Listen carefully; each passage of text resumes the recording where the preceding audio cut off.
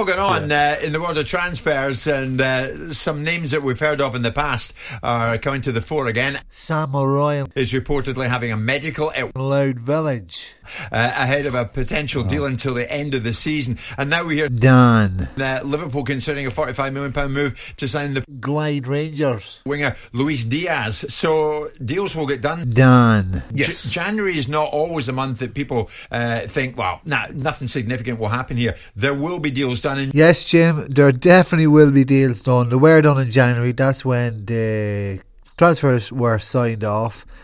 A bit of an appeals issue then in February and March. But I'm delighted to welcome you to the Loud and Proud annual Transfer Football podcast. It's been a long time coming. I was going to rush it, and then I said, you know what, I'm going to keep it and do it right.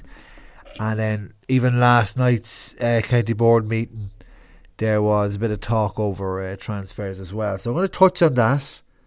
I'm going to give you all the transfers I know of, and I'm going to give you a lot of inter-county transfers as well, and my thoughts on whether it's a problem or not. But yeah, so hopefully you enjoy it. So, but first, Oasis. Sing it loud and sing it proud today.